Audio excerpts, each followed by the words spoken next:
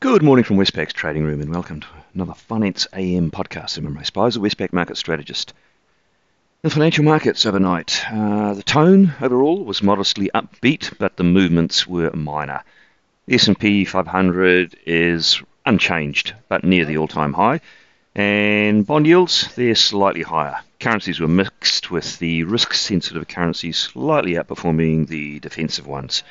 In the currency markets, the US dollar index is up 0.1% on the day, with most of the major currencies round-tripping for little net change. The Aussie dollar initially rose from 75.40 to 75.99 before falling back to 75.67, and the Kiwi rose from 70.05 to 70.69 before falling back to 70.37. The Kiwi slightly outperformed the Aussie, so Aussie Kiwi slipped from 107.65 to 107.39.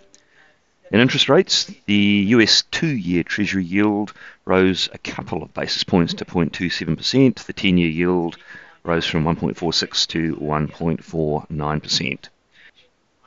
Commodities had a positive session overall. Brent crude oil up 0.7% to $76. That's a 3-year high for Brent crude oil. Copper rose 2%, and iron ore rose 1.7%, with gold little changed. In the bits and pieces of economic information out overnight, mostly positive data.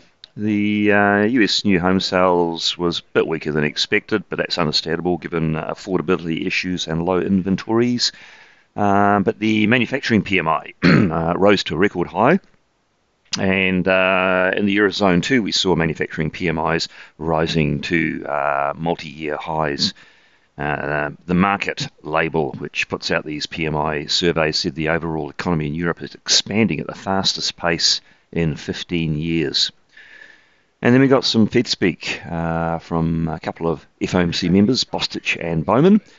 Bostic raised a few eyebrows when he said that he was one of the people picking a rate hike for next year, and also expects bond purchases to be tapered in a few months' time, believing that the criteria of substantial further progress is now close to being met. On the day, what's out that could be market moving? There's not much out down under. In the Northern Hemisphere, though, we've got some business surveys in Germany. We've got the UK Bank of England decision, which will be an on-hold one, almost surely.